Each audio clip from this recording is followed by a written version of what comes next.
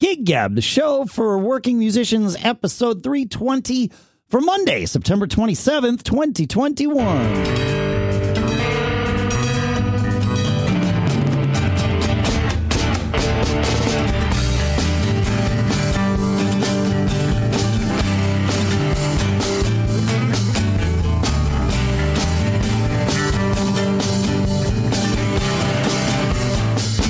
Folks, and welcome back to Gig Gab, the show by, for, and about working musicians. As always, here, as usual, I don't want to say always, but as usual, here in Durham, New Hampshire, I'm Dave Hamilton. And here in Nipomo, California, Paul Kent. How was your weekend, Mr. Kent? I had a remarkably awesome weekend. Well, that's fantastic. It was. I mean, we had two gigs. We had a gig on Saturday and Sunday. The Saturday was a gig that booked pretty recently down at the beach. We've played this stage several times before. It was kind of a newer festival that knew us from an older festival. Sure. And that's the one I actually want to talk about both gigs really briefly, but yeah. The Saturday gig at the beach. So every time we get a chance to play down there, it's a joy. I mean, it's exciting to be right on the beach. Yeah. You know, they're so receptive to music. The stage is awesome. The people who come out are awesome. The tourists who are there just enjoy the beach, you know, kind of see something special is going on. And, you know, we could kind of subtext this as, you know, what are the things that go to make a amazing gig, right? You know, your band can play. Sure. What has to happen for the stars to line up to be one of those? And I would actually say, and I told the guys this, that gig on Saturday may have been the best house record gig ever. That's delightful. Well, that's it. I mean, you know, we've played 22 years, you know, how many thousands of gigs? And this one was just a combination of sound on stage was incredible. Sound out front was incredible. Parking was not a problem, which it often is at this one. That's delightful. Yeah. That's what I'm saying. You know, everybody came, you know, in just excited to play at the beach. As soon as we played the first note, all of a sudden people started descending on this dance floor, you know, probably enough room for about 400 or 500 people. And pretty much from note one on, the energy was just building. Like every little shticky thing we do got a tremendous response from the crowd, which just built the energy even more. Band played fantastic. So, you know, it's one of those things where every star lined up. And by the end of it, we were like, what the heck just happened? I mean, that was just amazing. Like, you know, you have good gigs and you kind of expect good gigs, but, you know, what are the ones that take it up into the stratosphere? And this was one of the ones where just everything was awesome. That's great, man. It's nice to have one of those every now and then. That's awesome. Yeah. We hope for every now and then. Yeah. And, you know, some of this I think was Bill. You know, we really are most comfortable when our sound guy using our equipment does sound for us. Right? I think that's what I was saying last week, or if I wasn't saying it, I was thinking it. You know, when we played the Bitter Pill gig, and I just sat down and like the mix was perfect, and it's like, yeah, like this is how it's better this way. Yeah, it's more work. It's comfort. It's a velvet glove, man. That's it. Yeah, because it's dialed in for you, and it's you know if we've, you know, like with Bitter Pill, if we played whatever I said it was 17 gigs this summer or something like that, 18 gigs, more than half of them we did our own sound. So that means, you know, we did, let's say 9 of them 10 of them with our own PA, and then so 10 gigs with our PA, and then other gigs with, you know, 9 other gigs or 8 other gigs, whatever it was, with 8 other PAs. You don't have the opportunity to dial it in when it's a one-off, right? And so that's, for us, it's a lot more work. I guess for you guys too, I'm sure, you know, to set up your own PA and all that stuff. But it's unless something goes wrong, it is a very predictable process. And that in and of itself is comfortable, right? You know, we're humans. We're creatures of habit. We like those things, but it also just makes it so that you're getting to the gig and it's like, oh, okay, I don't have to negotiate with the sound guy. You know, not that that's a bad thing, but it's extra work that I have to do.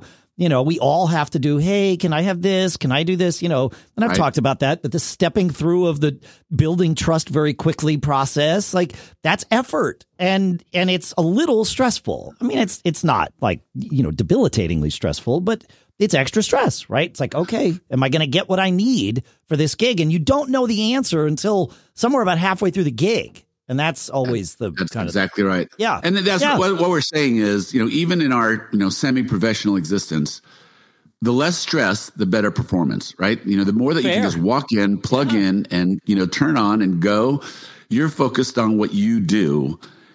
I don't know about you, but in my mind, when one thing goes wrong, I'm now thinking about the other things that might go wrong and how I might have to adapt to that. So my brain is a little bit preoccupied absolutely with problem solving until I hit a comfort zone, right? Yeah. Oh, same. That's just how my mind works all the time anyway. But so yes, if things can just go smoothly and predictably, that's a good thing. Yeah. Right. Yeah. So great. Saturday was remarkable. And then Sunday was a real treat. And it's kind of funny. Sunday was a festival gig. So again, very short turnover, but a sound person. We played this festival for the past 10 or 11 years. And the sound person there is a good friend of ours and knows us very well.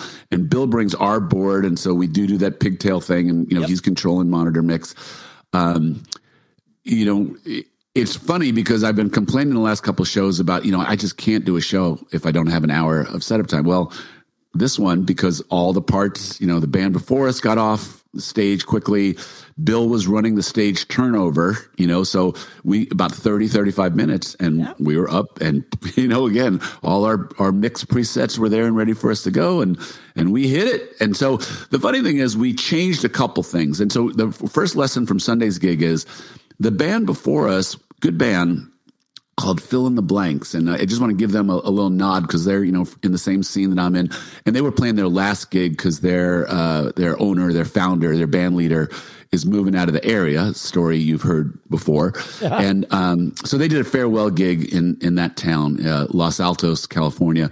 And they killed it. I mean, they were just, very emotional and just really dialed in. But they're is that rock Fill in band. the Blanks with a PH? PHILN the blanks. Yeah, I got it. Okay, great. We put a link in the show notes for you. Yeah, my buddy Phil Wiseman, he just poured his heart out saying goodbye to, friends and family. It was really fun to follow them for that show. Yeah. Anyway, they're typically a good great classic rock band. The good is good predictably it's classic rock repertoire. So, a lot of Journey, some Kansas, some Van Halen, and they play that type of stuff. But then all of a sudden they played, and I didn't even think to do something that I usually do, which is compare set lists with a band that I'm sharing a bill with to make sure we don't repeat stuff. And all of a sudden they play Uptown Funk, which of course everybody plays, but I had no clue, no thought that these guys were going to play Uptown Funk. So I didn't ask, right? And there they go. So we had to, it's usually our second song, and we had to move it. We made a game time decision. We'll just take it out now and we'll play it a little bit later in the show. And I don't think people go into shows are that surprised to hear Uptown Funk more than once in an afternoon. But and ours was a little different style than theirs. But anyway, people haven't seen your fastball yet, so that's exactly right, man. Sorry, I couldn't resist. Perfect. No, that's why we invented that, right? So, well, actually, technically, we invented that for Sweet Home Alabama, right? That's correct. Yeah, that's right. But Uptown Funk is the Sweet Home Alabama of today's generation. Yes. So yes. Yeah. So anyway, we made a game time decision to juggle our set list a little bit and put a couple things in. And after coming off the amazing Nirvana of the day before, just a couple changes. I know personally, my head was thinking about, am I remembering this and what goes there a little bit. In the first 2 or 3 songs, I personally was a little janky on, and I was like, oh, did I leave all the magic yesterday? So I was like. But then we kind of got our groove going, and the rest of the day was great. And again, it's just kind of a hometown crowd because we played it for so many years, and there's a lot of love going. And I say I'm loving how much butter my band is bathing in right now. But the end of our show, the last 30 minutes, is just really fun for me. It's just the energy is great. The songs flow, the audience gets it, and and we're playing everything from some classic Stevie Wonder to, like Call Me Al by Paul Simon. And then actually our encore is Twist and Shout, Shout, and Love Train. So, pretty old school stuff, a little bit departure from the other stuff that we do. But it's just, I mean, you call it old stuff. Our encore generally with Bitter Pill is Minnie the Moocher. So, we go a little bit further back, but I got you. Yeah. Yeah. So, I mean, I'm thinking about, just real quick, how to create a process by which we can talk about new songs for next year. And I think about, what do we do well? Yeah. We are a high energy man. That is our thing. So our set list flows really well now. So if you want to suggest a song, where does it go in this kind of structure and flow that we have for our shows? A familiar song. I say to the guys, we're a house party band. That's what we are. And then it dawns on me that I have 10 different opinions about what a house party is, right? And so Minnie the Moocher may get suggested before July. I mean, we've had a great song, man. Everybody sings along. Like it is a great song, right? Like it's just so that's one kind of house party, right? Yeah, just get everybody drunk and singing along to old songs. We do Fly Me to the Moon sometimes. The original arrangement, because we have 5 horns, and that's kind of fun. It's kind of like a different, unexpected departure. Although I said what our encore is, but actually, if we have time, the very last song we throw in is Enter Sandman, which sure, people's minds explode. I mean, I see some people like grabbing their stuff and leaving, like, oh no, that's too heavy music for me, and other people just throwing horns and just getting crazy about it. So it's good, it's kind of fun. But anyway, all good stuff, gets you excited to keep creating and progressing the band's journey. When you're feeling really good, the juices just flow. Like I want to even take it to a higher level, and that's kind of what the task I'm on over the next couple months is, to figure out how we can make it even better. That's great, man. That's a good weekend. Yeah, I had no gigs this weekend. It wasn't intentionally done this way, but it wound up. It was my birthday weekend. I turned 50 actually on Friday, and there was, I don't know, there was some reason we didn't have gigs this weekend. I'm not sure what it was, but so I had the weekend off. But Friday night was one reason I'm sure we didn't have gigs. Back in February of 2020, actually, when I was on an airplane to Mexico, I bought tickets for Primus. They had just announced that they were doing, as part of their show for that tour, they were going to play the entirety of Rush's A Farewell to Kings. Great record. And it had been a long time since I'd seen Primus. In fact, the last time I saw Primus was, I think, sometime in the 90s. Maybe it may have been late 80s, but I think it was 90s opening for Rush. And I thought, okay, well, this will be good. And then obviously with COVID and everything, it was postponed not once, but twice, and wound up landing on my birthday, which was a nice night out. Lisa and I went out, and actually I ran into an old friend from high school who I think we had seen Rush and Primus together back in those days. And, and we went and saw Rush a bunch together. So it was nice to kind of catch up with an old friend by surprise. But when we bought the tickets, it was basically the same price to buy tickets that were VIP Q&A experience versus not. And I think in order to have tickets somewhere in the first 10 rows or something, that's just how it was. And they weren't terribly expensive. So we wound up having this Q&A before the show with all 3 members of Primus. And it truly was a Q&A. They came out for about 45 minutes and just answered questions. Like they had nothing to say. There was no, announcement or whatever. Les Claypool started it off by saying, all right, look, if nobody wants to ask a question, we're just going to start before we even let you ask a question. Why did we choose this record? And they kind of went into their choices. And so I asked the first real question because nobody really wanted to step up. But me, microphone, that's kind of how it works. And I asked him what it was like touring during COVID, specifically, how tight did they need to keep their bubbles? I was surprised that they were even doing these Q&As, right? But it was outdoors. They were unmasked, but easily 10 feet from the closest human, and the rest, and all of us in attendance were there and masked. And there was maybe 50 of us or something like that for this Q&A. It wasn't a huge amount of people, but they said that, things are, they explain their reasons, for, like, I think Les explained how his wife has asthma and, his kids are too young or can't be vaccinated or whatever. And so, but also that, if any one of them or anybody on the crew that's close to them winds up getting infected, it cancels the rest of the tour. That means, of course, the fans that wanted to see him can't see him, but also the people that wanted to work can't work. And now also someone's sick, right? So there's all these things. And they said, so they're keeping their bubbles really tight. He was talking about how on his days off, he would like go in the middle of nowhere and go fishing or whatever. So he loves to go fly fishing. And so thankfully, that's something he can sort of do in lots of places and doesn't generally expose him to people. So, but it was really interesting to hear how it's different. Like they don't really get to go out and, enjoy the towns that they are playing in like they might otherwise normally do.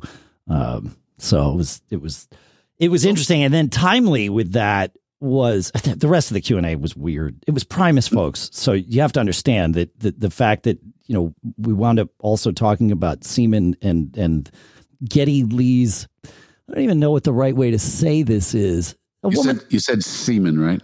I did. I'm not proud, but I did. Yeah, because they brought it up. And so then I had to bring it up again when it was timely because they appreciated those sorts of witty little things. But a woman asked, tell us something about Geddy Lee that nobody knows.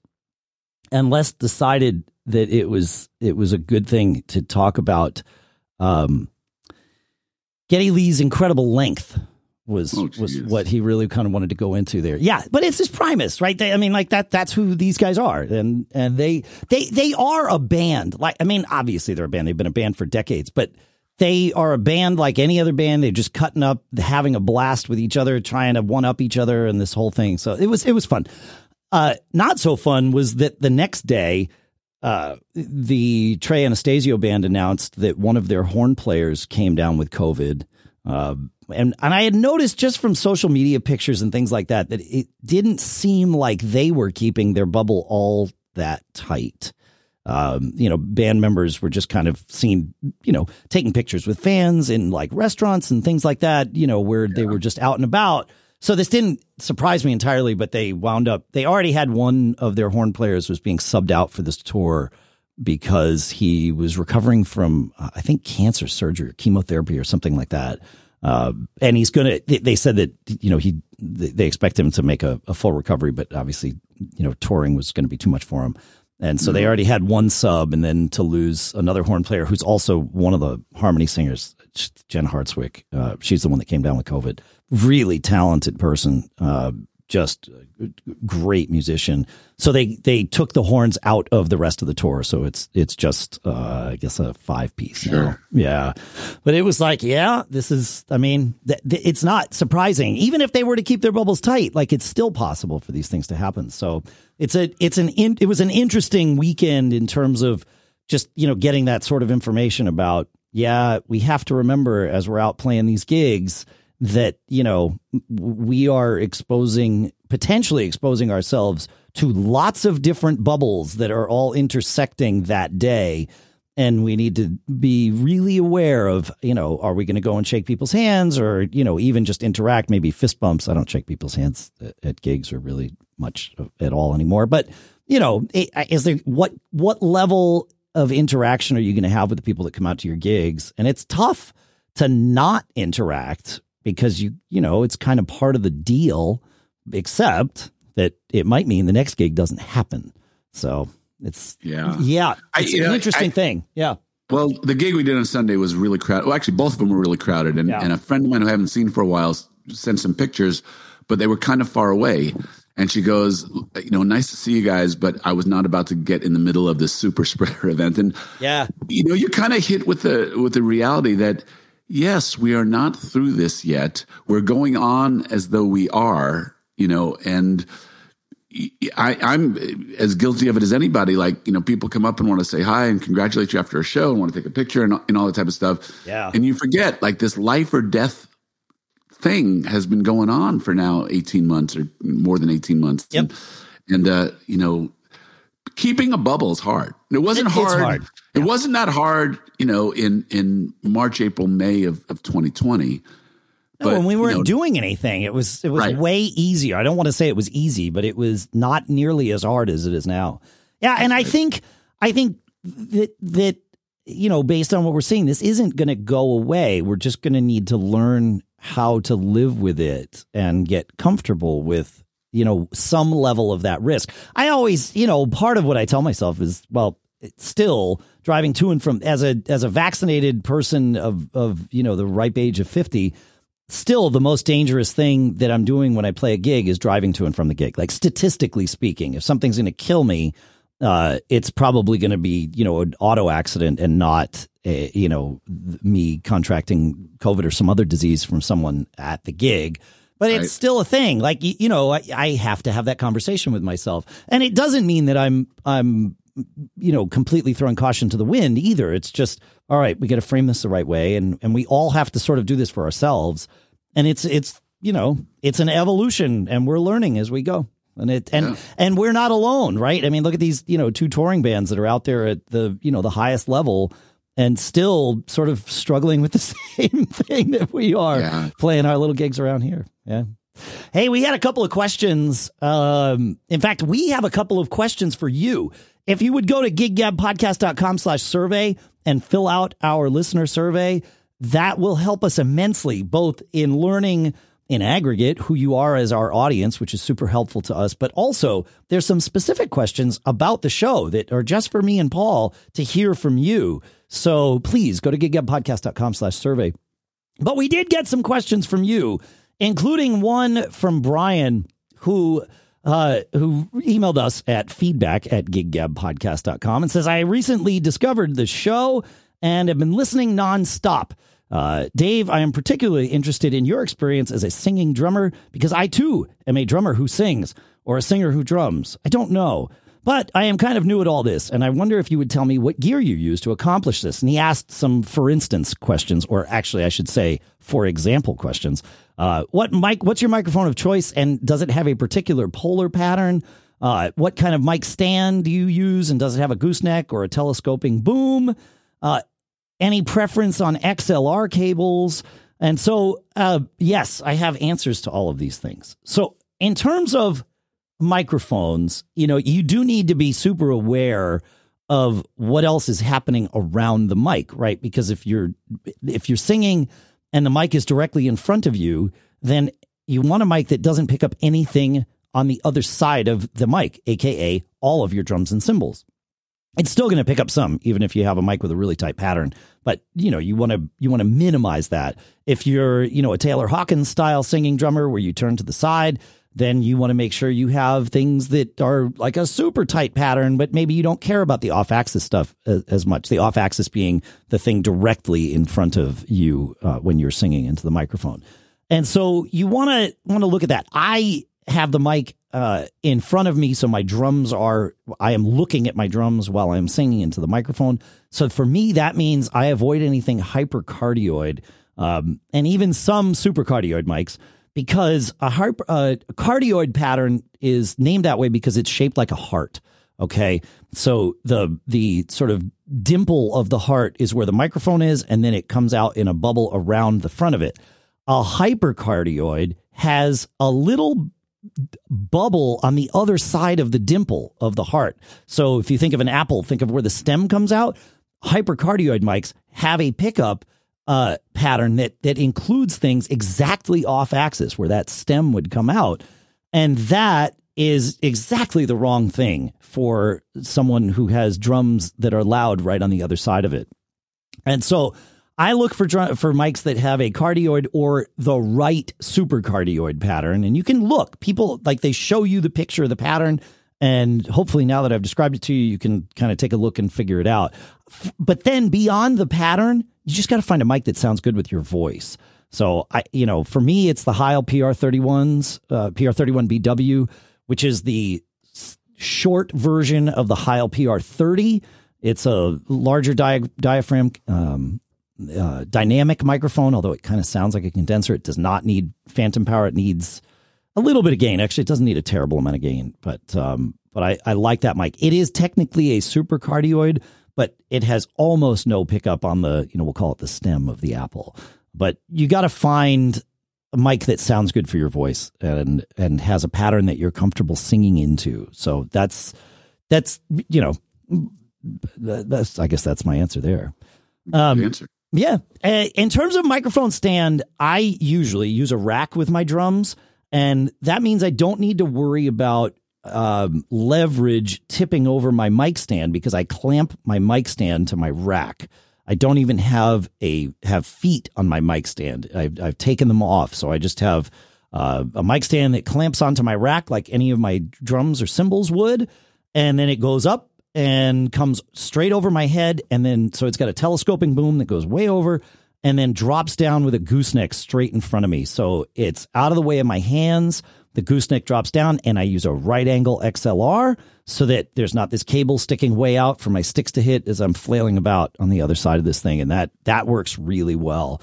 And you don't need anything special, or I haven't found I need anything special. I just, know that it's a mic stand and you have lots of moving parts. So either have spare parts or replace it once a year, once every other year so that it doesn't fall apart on you. Yeah.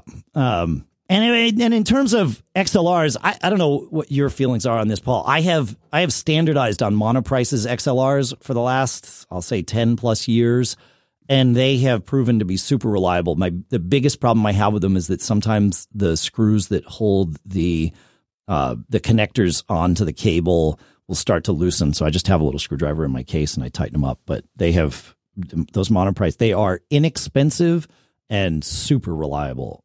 I haven't bought, Bill takes care of whatever sound gear we want, but I bought Monoprice guitar cables and been really happy with them. Yeah, you're right. Yeah, they know what they're doing over there. So I've been super happy with all their stuff. So yeah. All right. You got anything else on that one? I know that it's this is like some. No, I'm just letting you drummers talk to each other. Yeah, but yeah. Do you have? I guess you don't have to worry about. Well, even for. Someone who's singing up at the front of the stage, if you've got monitor wedges, you need to be you need to be aware of what pattern your microphone has in terms of where you place that monitor wedge. If you've got a regular cardioid, so just the heart shape with no stem on the apple, then having a monitor wedge directly in front of you works out great because you're not picking up anything, what's considered off axis, the thing directly on the other side of the mic. But if you have a hypercardioid mic, then that will squeal with feedback if you start to gain it up at all. Because if you have a monitor wedge in front of you, you want that monitor wedge off to one side or the other. Or if you're spoiled, you can have monitor wedges on both sides of you if you like. I actually don't know the answer, so I'll ask you the question. So I have a Beta 58 is what I typically sing through. Beta 58. Yep. Most gigs, I will have one monitor in front of me. Some gigs, I will have two monitors off about 45 degrees, on either side of me, angled up towards me. Okay. I am looking up the Beta 58. I don't know its pattern off the top of my head. Wow. Do they not show? Sure's site doesn't make it easy to see what the pattern looks like on this thing. Huh. Fascinating. Come on, Shure. It's got to be somewhere. I mean, one would think. One of the most common mics in the world. Yeah. I'm looking here, details, how it works, product, placement girl reviews. Oh, here we go. Specs, Beta 58 spec sheet. Yeah, it's just buried down at the bottom. What kind of pickup pattern does an SM58 have? A cardioid pickup pattern. The main sound. It looks like a hypercardioid pickup pattern. As I'm looking at it, there's a pretty big bubble on the opposite side of that. They don't, as I'm looking at it while we're talking here, which is, it's difficult to read and talk at the same time if you've never tried. They call it a tight supercardioid pattern. So it does have a pickup on the off axis. So if you are especially if you're indoors, I would move that monitor wedge off to the side, especially if you're starting to, experience some feedback. Just move it off to the side and you'll be at that sort of dead spot of. So when I have the two at 45 degrees is better than directly in front of me. Correct. Yeah. No, which I have actually fairly often now. So yeah. Cool. So yep. That's the key. I don't like those microphones, but that's not. I don't know. I just don't like the way they sound, but it's fine. It's my I sound freaking great. And that's the thing, right? Like I was saying, you find the mic that sounds good for you and then go with it. That's kind of the, Don't worry about what I like. Worry about what you know, right? Like that's the thing. Yeah. All right, that's Brian. So if you have if you have questions, make sure you email them to us at feedback@giggabpodcast.com. Shane had sent in a note. He says, in regards to last episode 319, your discussion of new band members being themselves versus playing the part reminded me of the short docuseries that Dream Theater made when they were searching for Mike Portnoy's replacement, when they replaced their original drummer. They were dismissing prog metal gods like Virgil Donati because they were trying to put their own spin on existing tunes when the band really wanted them to play the existing arrangements and bring their creativity to any new tunes. I recommend that series of videos in case you haven't seen it. I think they're all on YouTube. And he thanks us for putting out a show. And he says he finally has some gigs booked in October, which is exciting. So I hope that works out for you, Shane, because he says he hasn't played. Yeah. Didn't we have a conversation once about when Trey sat in with the Dead? And, you know, I don't know whether he was offered the gig.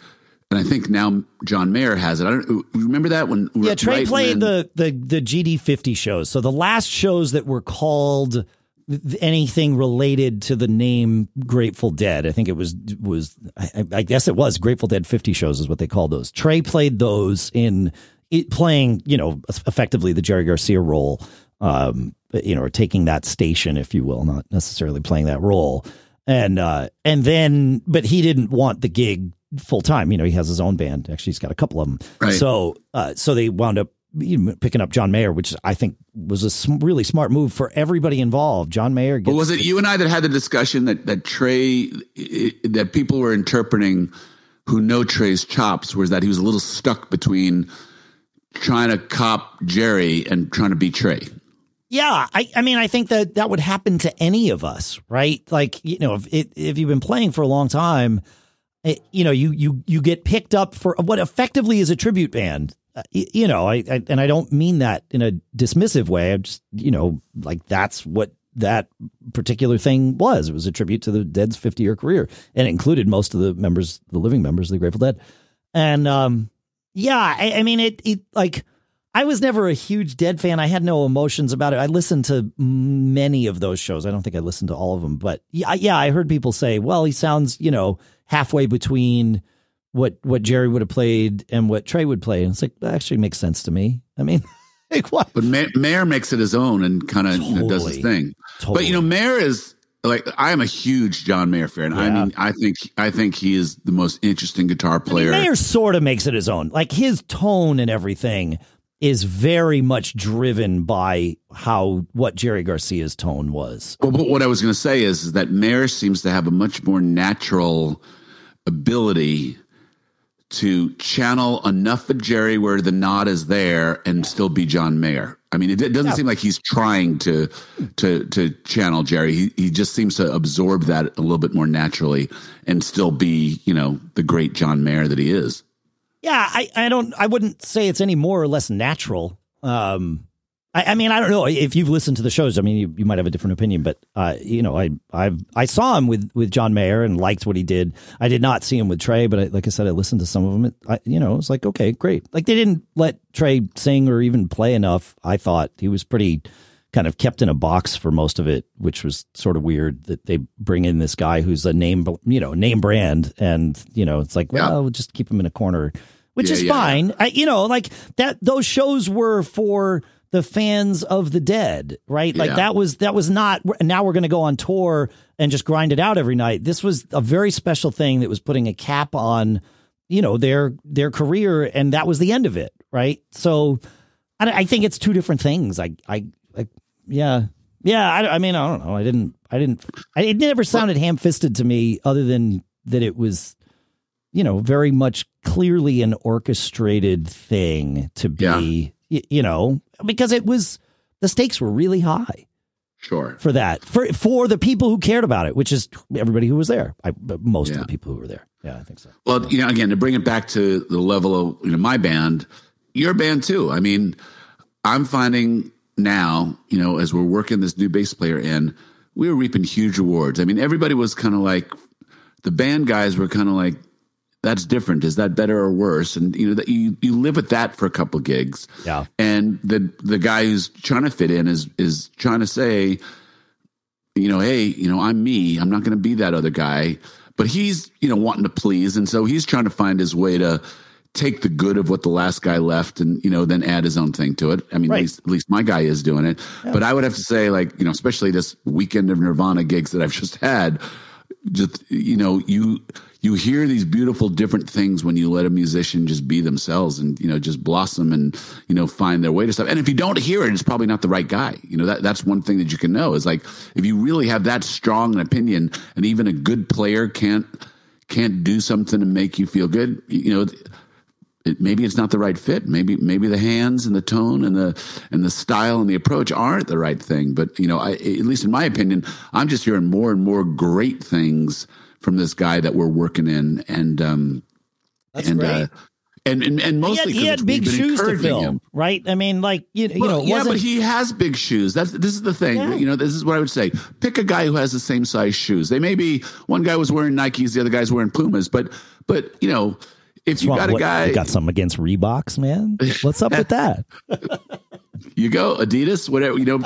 Fit in your athletic shoe brand here, But yeah, I think that's the thing is aren't you going to do that? Aren't you going to find a guy who has the same level of chops as someone else, or at least in the ballpark of the same level of chops, and then let him do him? Yeah, absolutely. No, that's what we had a long conversation about that in Fling as we're sort of beginning this search for the right person to play bass here, and I made it very clear. I'm like, I want somebody who wants to play bass. Like, I want somebody who, before we ever picked up the phone to talk with them, considered themselves a bass player. Like that. That's an important, because there was some discussion of like, well, we could find like this guy I know who plays guitar could maybe fill in on bass for us. It's like, whoa. Why in the world would we do that? Like, what would be the benefit of this? Yeah. And it was just like, well, we know these people. I'm like, we know a lot of people. We can let's breathe. And we actually played on Saturday. We played with Billy, who came in and he brought his Fender bass and played with us, which was great. It was really nice because Billy and I obviously have been locking in, quite a bit.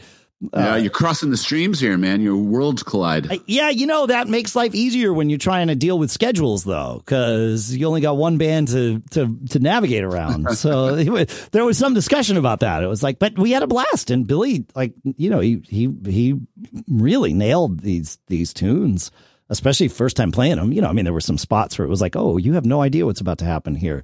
So obviously this isn't going to go as we would expect, but it was great. We had a blast. It sounded good. So yeah, it was fun. We need to figure out the four existing members of Fling. And what sucks is now I'm the new guy again. Cause Burke was new after me. So now I'm the new guy in Fling. Hopefully only temporarily. But we need to decide how frequently we're going to get together and rehearse, how frequently we're going to wind up playing. I mean, things had kind of reset for us. They were resetting anyway, and then, pandemic sort of put the brakes on everything. And so we've been having those conversations too. Like what can we realistically expect for ourselves? And then let's share those expectations with, whomever it is we bring in. So make sure. Yeah. So you have given me a great transition. I want to talk about one more thing today. Okay. What I want to talk about. We don't have to do this today. If we want to spend some quality time on this topic, we could tease it up and do it next week.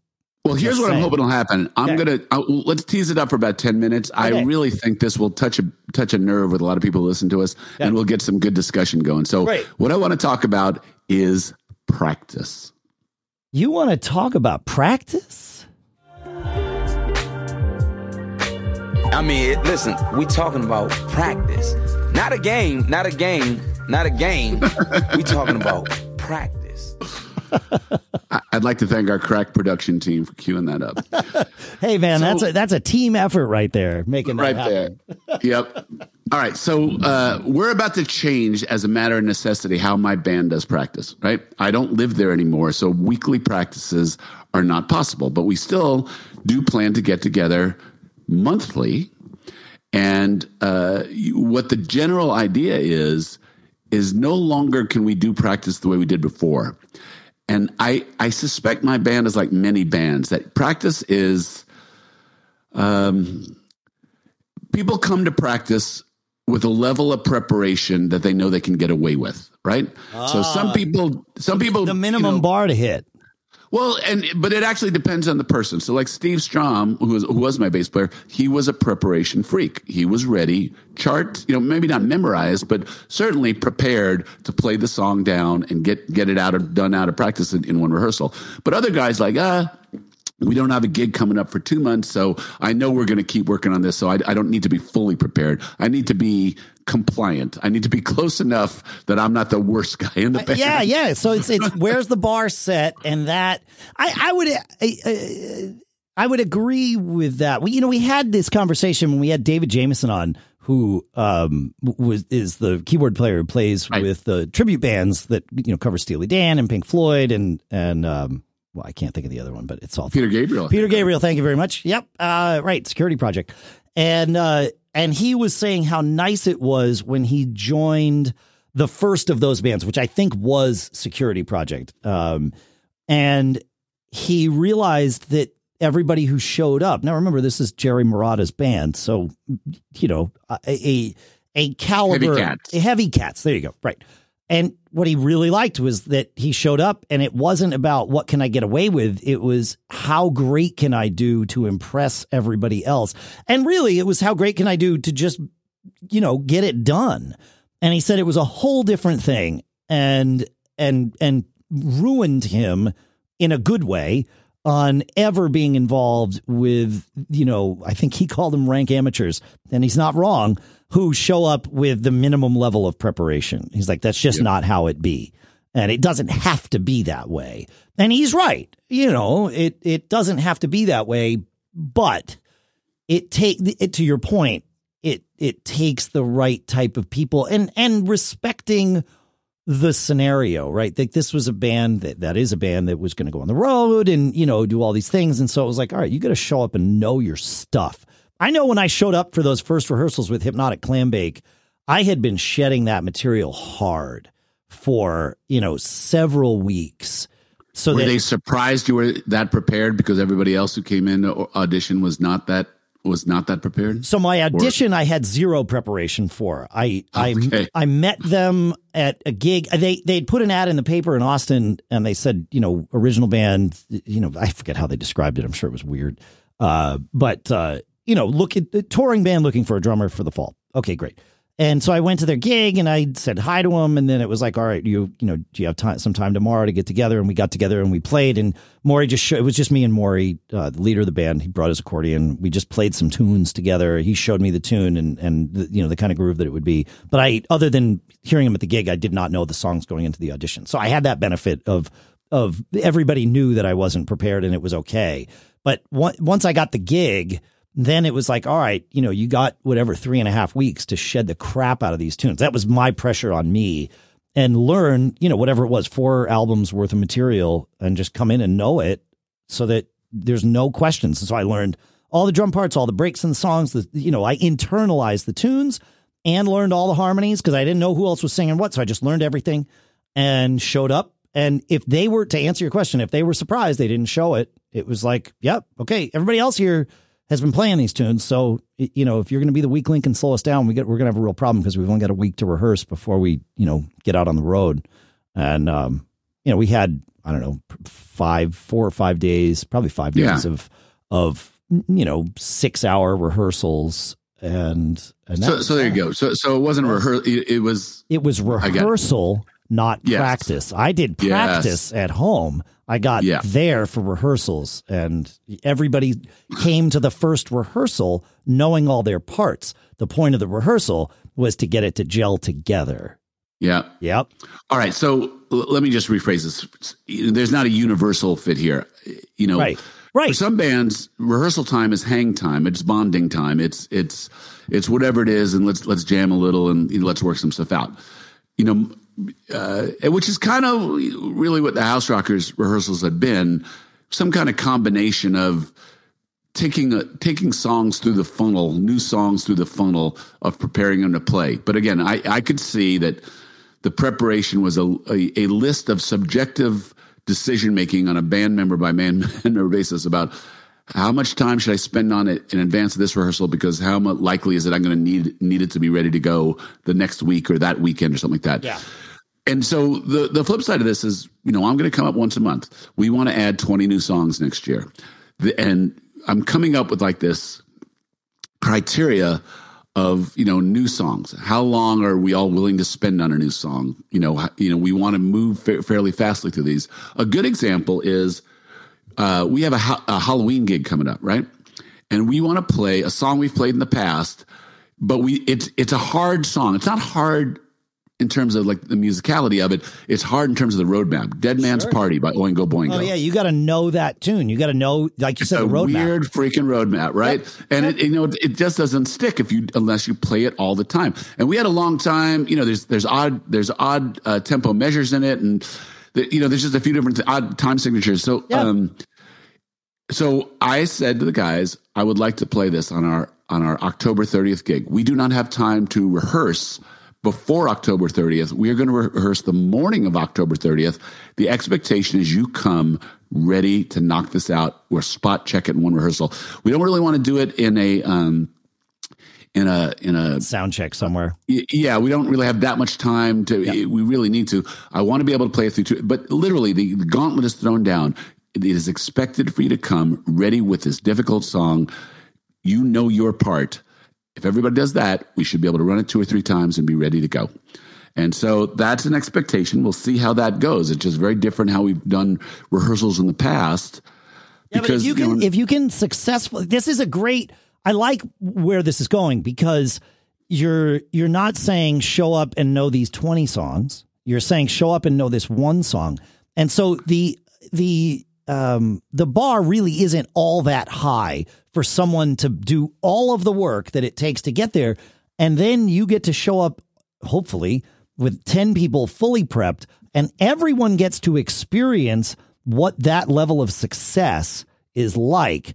And maybe that's a good way to sort of reset the bar for your band going forward. Maybe. I think what moving forward is going to look like is each rehearsal, and our rehearsals are an hour of vocal rehearsal and then 2 hours of full band rehearsal. That's so we do 3 hours and with a little bit of break time. Yep.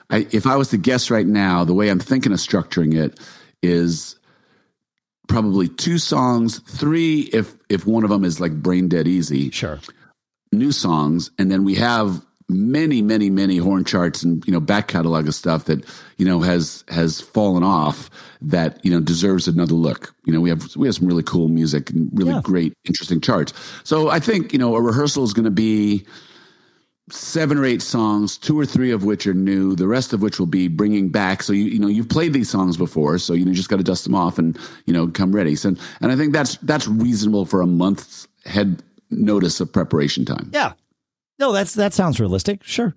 Yeah. And like the trick is to hopefully change that mindset of, don't think about who is going to be weaker than you and use that as the bar. Yeah. Think about who's going to be stronger than you and use that as the bar. If you want to use it that way. Yeah.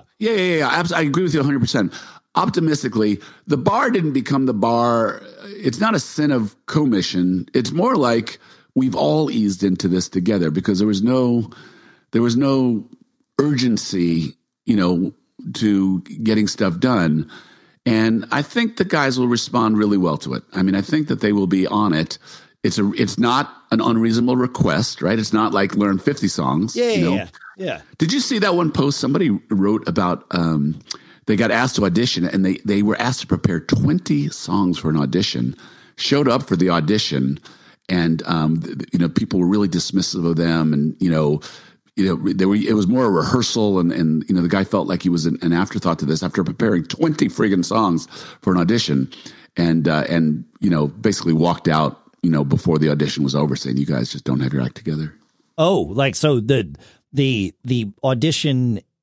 The person or the auditionee, the person that was showing up to audition for this band knew the songs better than the band did? Is that what? No. I'm just simply saying that the band was kind of chattering. They weren't focused on giving the guy the respect that he, like really listening to him. They were treating it like just a rehearsal, and he happened to be there, but he was really pushed out of shape because I don't know about you. My auditions are 3 to 5 songs. Yeah. Sure. Okay. Sure. Yeah. That's realistic. Yeah. And I actually made the mistake. I kind of close this part of the discussion this way. I think a lot of bands and a lot of rehearsals are exercises in the path of least resistance. I mean, I've seen a lot of bands where you throw an ad up on Craigslist, 3 guys show up, the best of the 3, even if they're not your dream guy, I'd rather have a guy and be able to keep moving the band forward. And, the lack of, not real interest and patience in searching for a great guy. Yep. And so you kind of get these amalgams of personalities that, if you really had your choice, you might wait and, keep looking. Right. But I think people take the path of least resistance, and you take the path of least resistance in rehearsals as well. And you're probably not as hard on yourself to accomplishing stuff as you might want to be. You may not want to be that. I mean, again, I hear a lot, our band vibe is we get together, we have a drink, we hang out, we catch up on each other's families, we play a little bit of music, we see where we are at the end, and then we figure out we'll do at the next rehearsal or not. And so that concept of path of least resistance seems to permeate a lot of the semi-professional band mantra. I would agree with that. I mean, it not all of it, but sure, that makes a lot of sense. Yeah. And it depends on, like, you can alter that with an agenda. You can, there are ways of imposing structure without removing the, hang time aspect of rehearsal of a band of friends, as opposed to a band of working, a band that just works. And if friendships develop, fine, but this is a gig and a job, and we're going to do it. So, yeah, I mean, there's no one way, and obviously no one way. A lot of bands work out. I'd love to hear what you folks think. GigGab, feedback at giggabpodcast.com would be the place to send us your thoughts on all of this, because I know some of you are just banging on the steering wheel saying, guys, but what about? Well, that's what feedback at giggabpodcast.com is for. That's where you send that stuff in, and then we read it on the show, and then everybody else hears it, and the conversation keeps going, and that's how it works. That's what GigGab is. You got anything else for today, my friend? I do not, my friend. All right. Well, then we're on our way out from another successful week here. Thanks for listening. Thanks for hanging out with us. What's that thing we say? Even if it's rehearsal? Always. Keep performing. That'll work. Well, there's some types of performing that don't work at rehearsal. I don't know.